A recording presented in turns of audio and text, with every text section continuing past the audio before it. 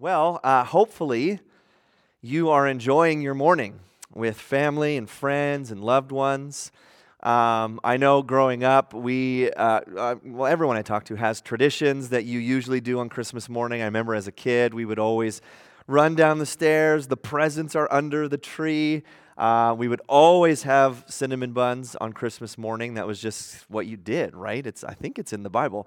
And then my dad would always gather the kids around, and we would read the Christmas story before we opened presents, before we did kind of anything else. And I actually, looking back, when I was a kid, I did not appreciate that because I was like, presents! But looking back now, I actually appreciate that even in the midst of other good things, there's nothing wrong with presents and breakfast and all the things that we do. But I appreciated that even in the midst of that, it was like, well, let's actually take time to remind ourselves what this day means. What are we actually celebrating? So if you've been joining us over this Advent season, you'll know that our theme for this Christmas has been a simple Christmas. And what we've been doing is looking at the humble birth of Jesus and kind of taking away the overcomplicated nature of Christmas for some people, right? I think we unnecessarily overcomplicate things, and just kind of going to the bare bones. What actually happened at that first Christmas? And we've seen that it's quite humble, and besides the miraculous nature of the virgin conception and birth, it's quite normal. We saw that in our first week in the genealogy of Matthew chapter 1, right? Matthew writes this list of names leading up to Joseph, who was considered Jesus' legal father, not his biological father, but his legal father on earth. And we saw a list of just really broken, messed up people. The list contained, adulterers and murderers and liars and deceivers and we talked about how that's just kind of like all of our family trees. We all have messed up people, including ourselves, in them. And then in week 2, we saw Gabriel's pronouncement to Mary. And God goes to this obscure region, Galilee, to an obscure nothing town, Nazareth, to a 13-year-old unwed virgin to announce, hey, you are going to be the one who carries Jesus, the Son of God. You're going to be pregnant and bring Jesus into the world. We saw this in God going to, or confirming to Joseph, right? God goes and in a dream through an angel says to Joseph, no, don't divorce Mary, marry her and name the child Jesus. His name means salvation from Yahweh, and his name will also be Emmanuel, God with us. We saw this on Christmas Eve, if you joined us for our services. The first visitors to the birth of Jesus were shepherds, right? The first visitors to the Savior of the world, the King being born, is probably the lowest of the low if you think about how shepherds were viewed in that day and age. Not what you would think. And we've talked all throughout this Advent series that this is just God's normal pattern throughout Scripture. We see time and time again, God loves to go to the outcast, the lowly, the weakest, in order to bring about his plans. And he does this with Abraham and Sarah. He does this with Jacob. He does this with Joseph. He does this with the nation of Israel, Jonah, over and over and over again.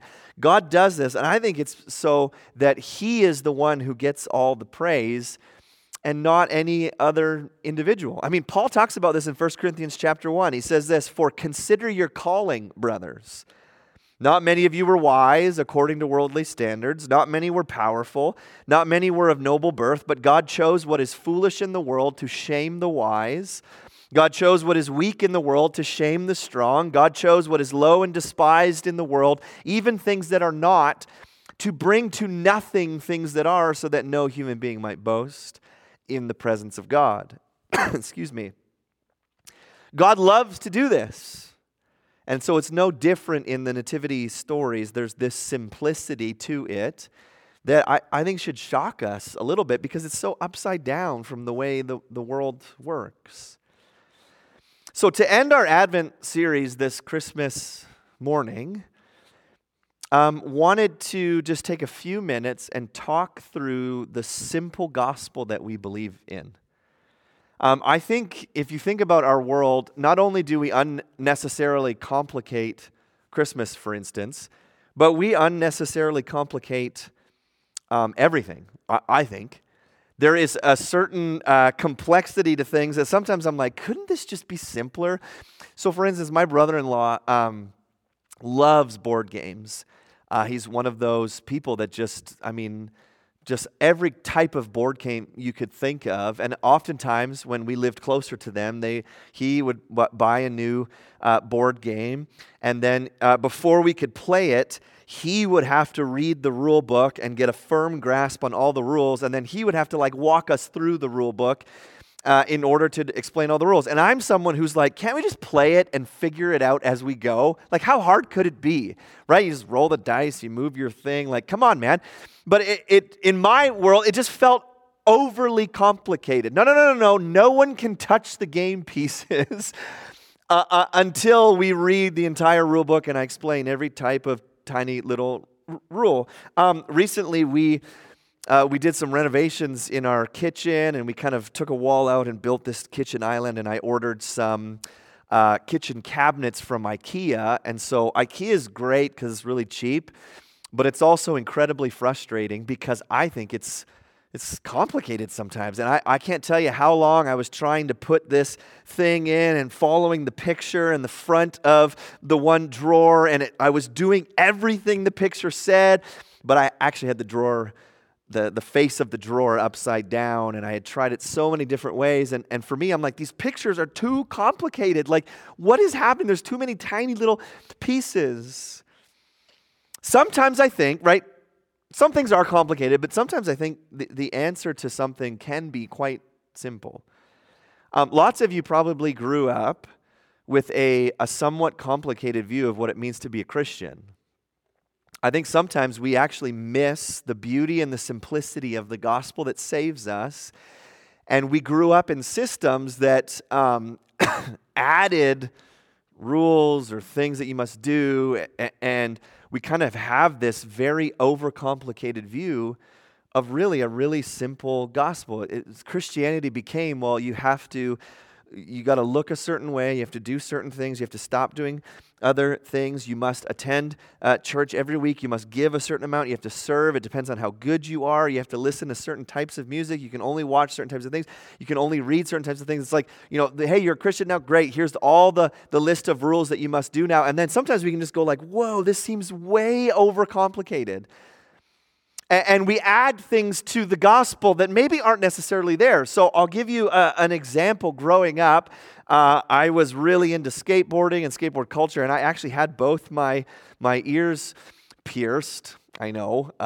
What was I thinking? And my kids actually still make fun of you. We can see your earring holes. Are you a girl? And I'm like, please don't. That was when I was 16, okay?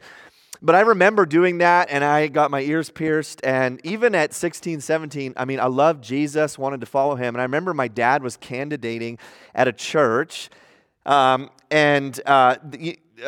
when you candidate, you send a picture of your family so they know who the candidate's family is.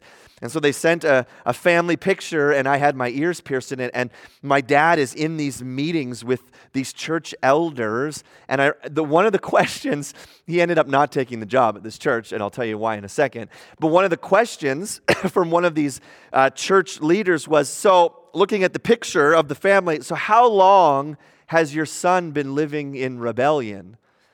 And my dad was like, what do you mean? Oh, well, his ears are pierced. Clearly, he can't love Jesus.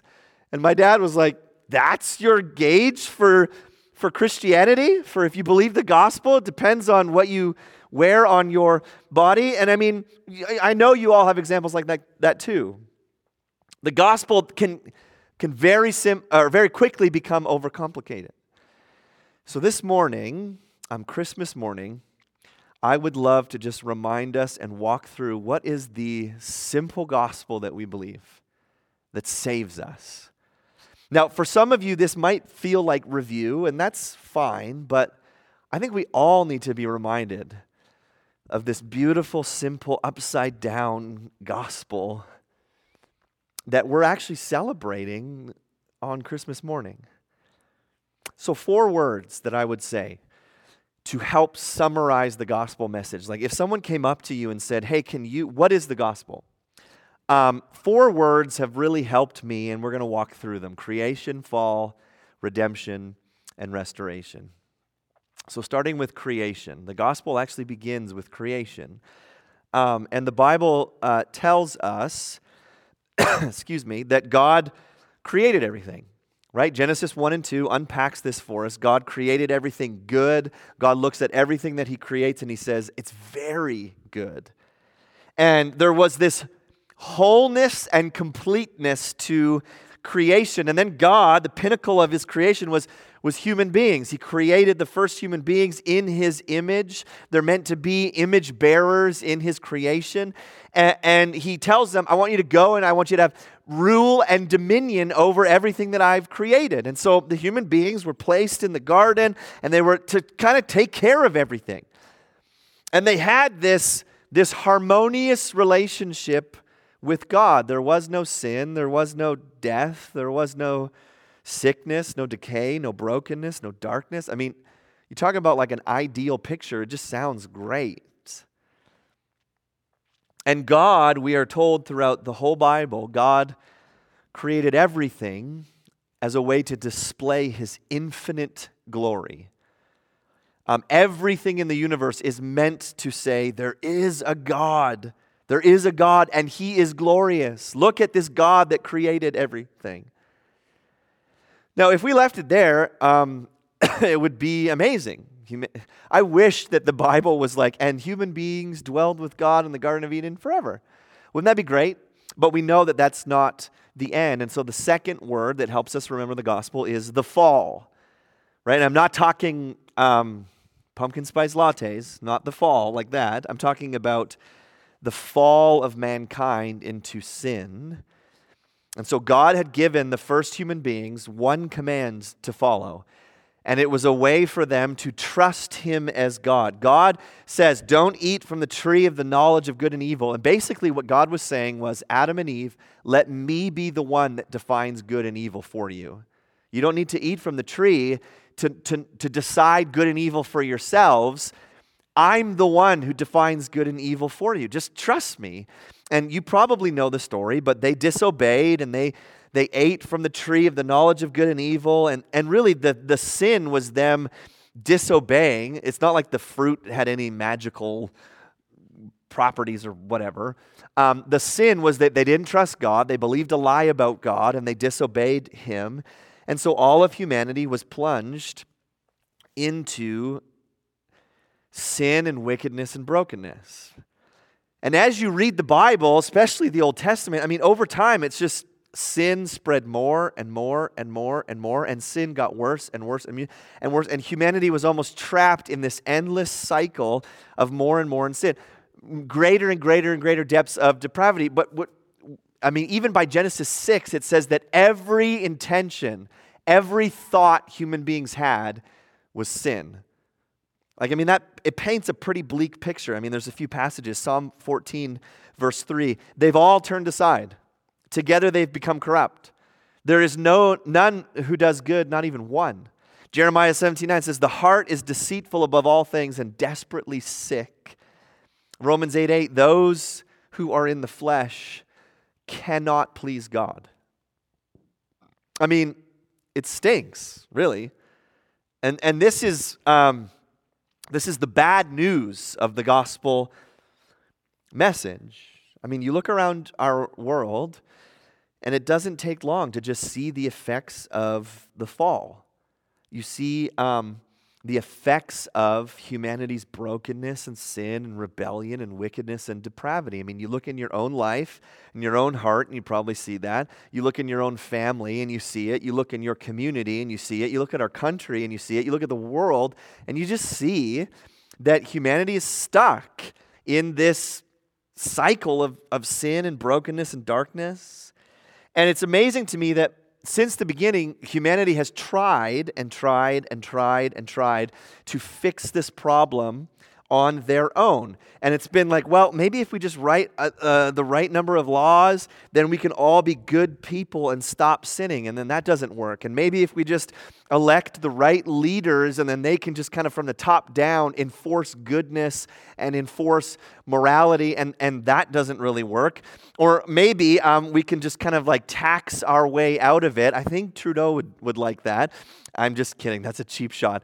But maybe we can just governmentalize and fix everything, and then that hasn't worked.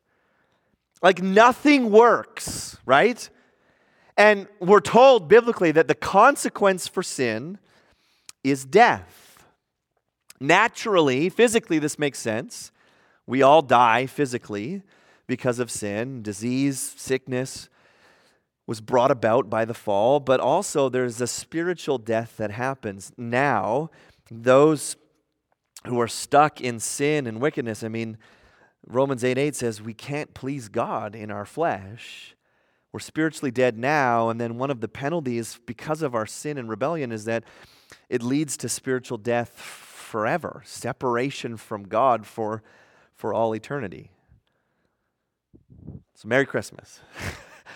But luckily, though, we aren't left with just the bad news. The gospel literally means good news. But I think in order for good news to be good, there has to be corresponding bad news. That's why we include the fall in with the gospel message. We have to hear the bad news first in order for the good news to be good. I've used this example before, but let's say that tomorrow, Boxing Day, there was this huge announcement that was on every news outlet, and they said, listen, scientists have been working, and we've discovered the cure for cancer. All cancer, we've discovered it. Like if you have cancer, we've discovered it's a pill that you take, boom, cancer's gone. Now, if I'm listening to that, tomorrow morning on the news, I would go, yeah, that's great, but I don't have cancer right now. So it doesn't really affect me, right? But if you're in the hospital and you have cancer, hearing tomorrow morning on the news that there's a cure for cancer would be the best news possible. Why? Because you're living in the bad news, right? And so in order for good news to be good, there has to be bad news that it counters, that it invades. And so the third word to remember the gospel is redemption. And what that means essentially is that God himself has come and dealt with the problem of sin and evil. And this is what we're celebrating on Christmas morning. Jesus came. God in the flesh. God entered into humanity and lived a perfect, sinless life. Jesus willingly went to the cross to die for our sins, to die the death that we deserved. And then on the cross, the wrath and judgment of God against our sin was put onto Jesus. Jesus died and he was buried, and yet 3 days later, he rose from the dead. He conquered sin and death, and his resurrection means he was vindicated from the grave. It was a way of God saying everything Jesus said and did was true. And the gospel is now whoever places their trust in Jesus receives forgiveness of sins, eternal life, and they're adopted into God's family. Romans 3, Paul says in verse 23 and 24, "For all have sinned and fall short of the glory of God and are justified by his grace as a gift through the redemption that is in Christ Jesus." Right? So we see the gospel is God created everything perfect and beautiful and whole, dwelling with humanity. Sin fractured that, ruined everything, brought about brokenness and evil and depravity and wickedness. Spiritually, human beings are dead, separated from God, and Jesus came to redeem us. And then lastly, the fourth word is restoration. And basically, it means God is reversing the effects of the fall. Anthony Hoekema says this. He's a theologian. He says, the total work of Christ is nothing less than to redeem this entire creation from the effects of sin.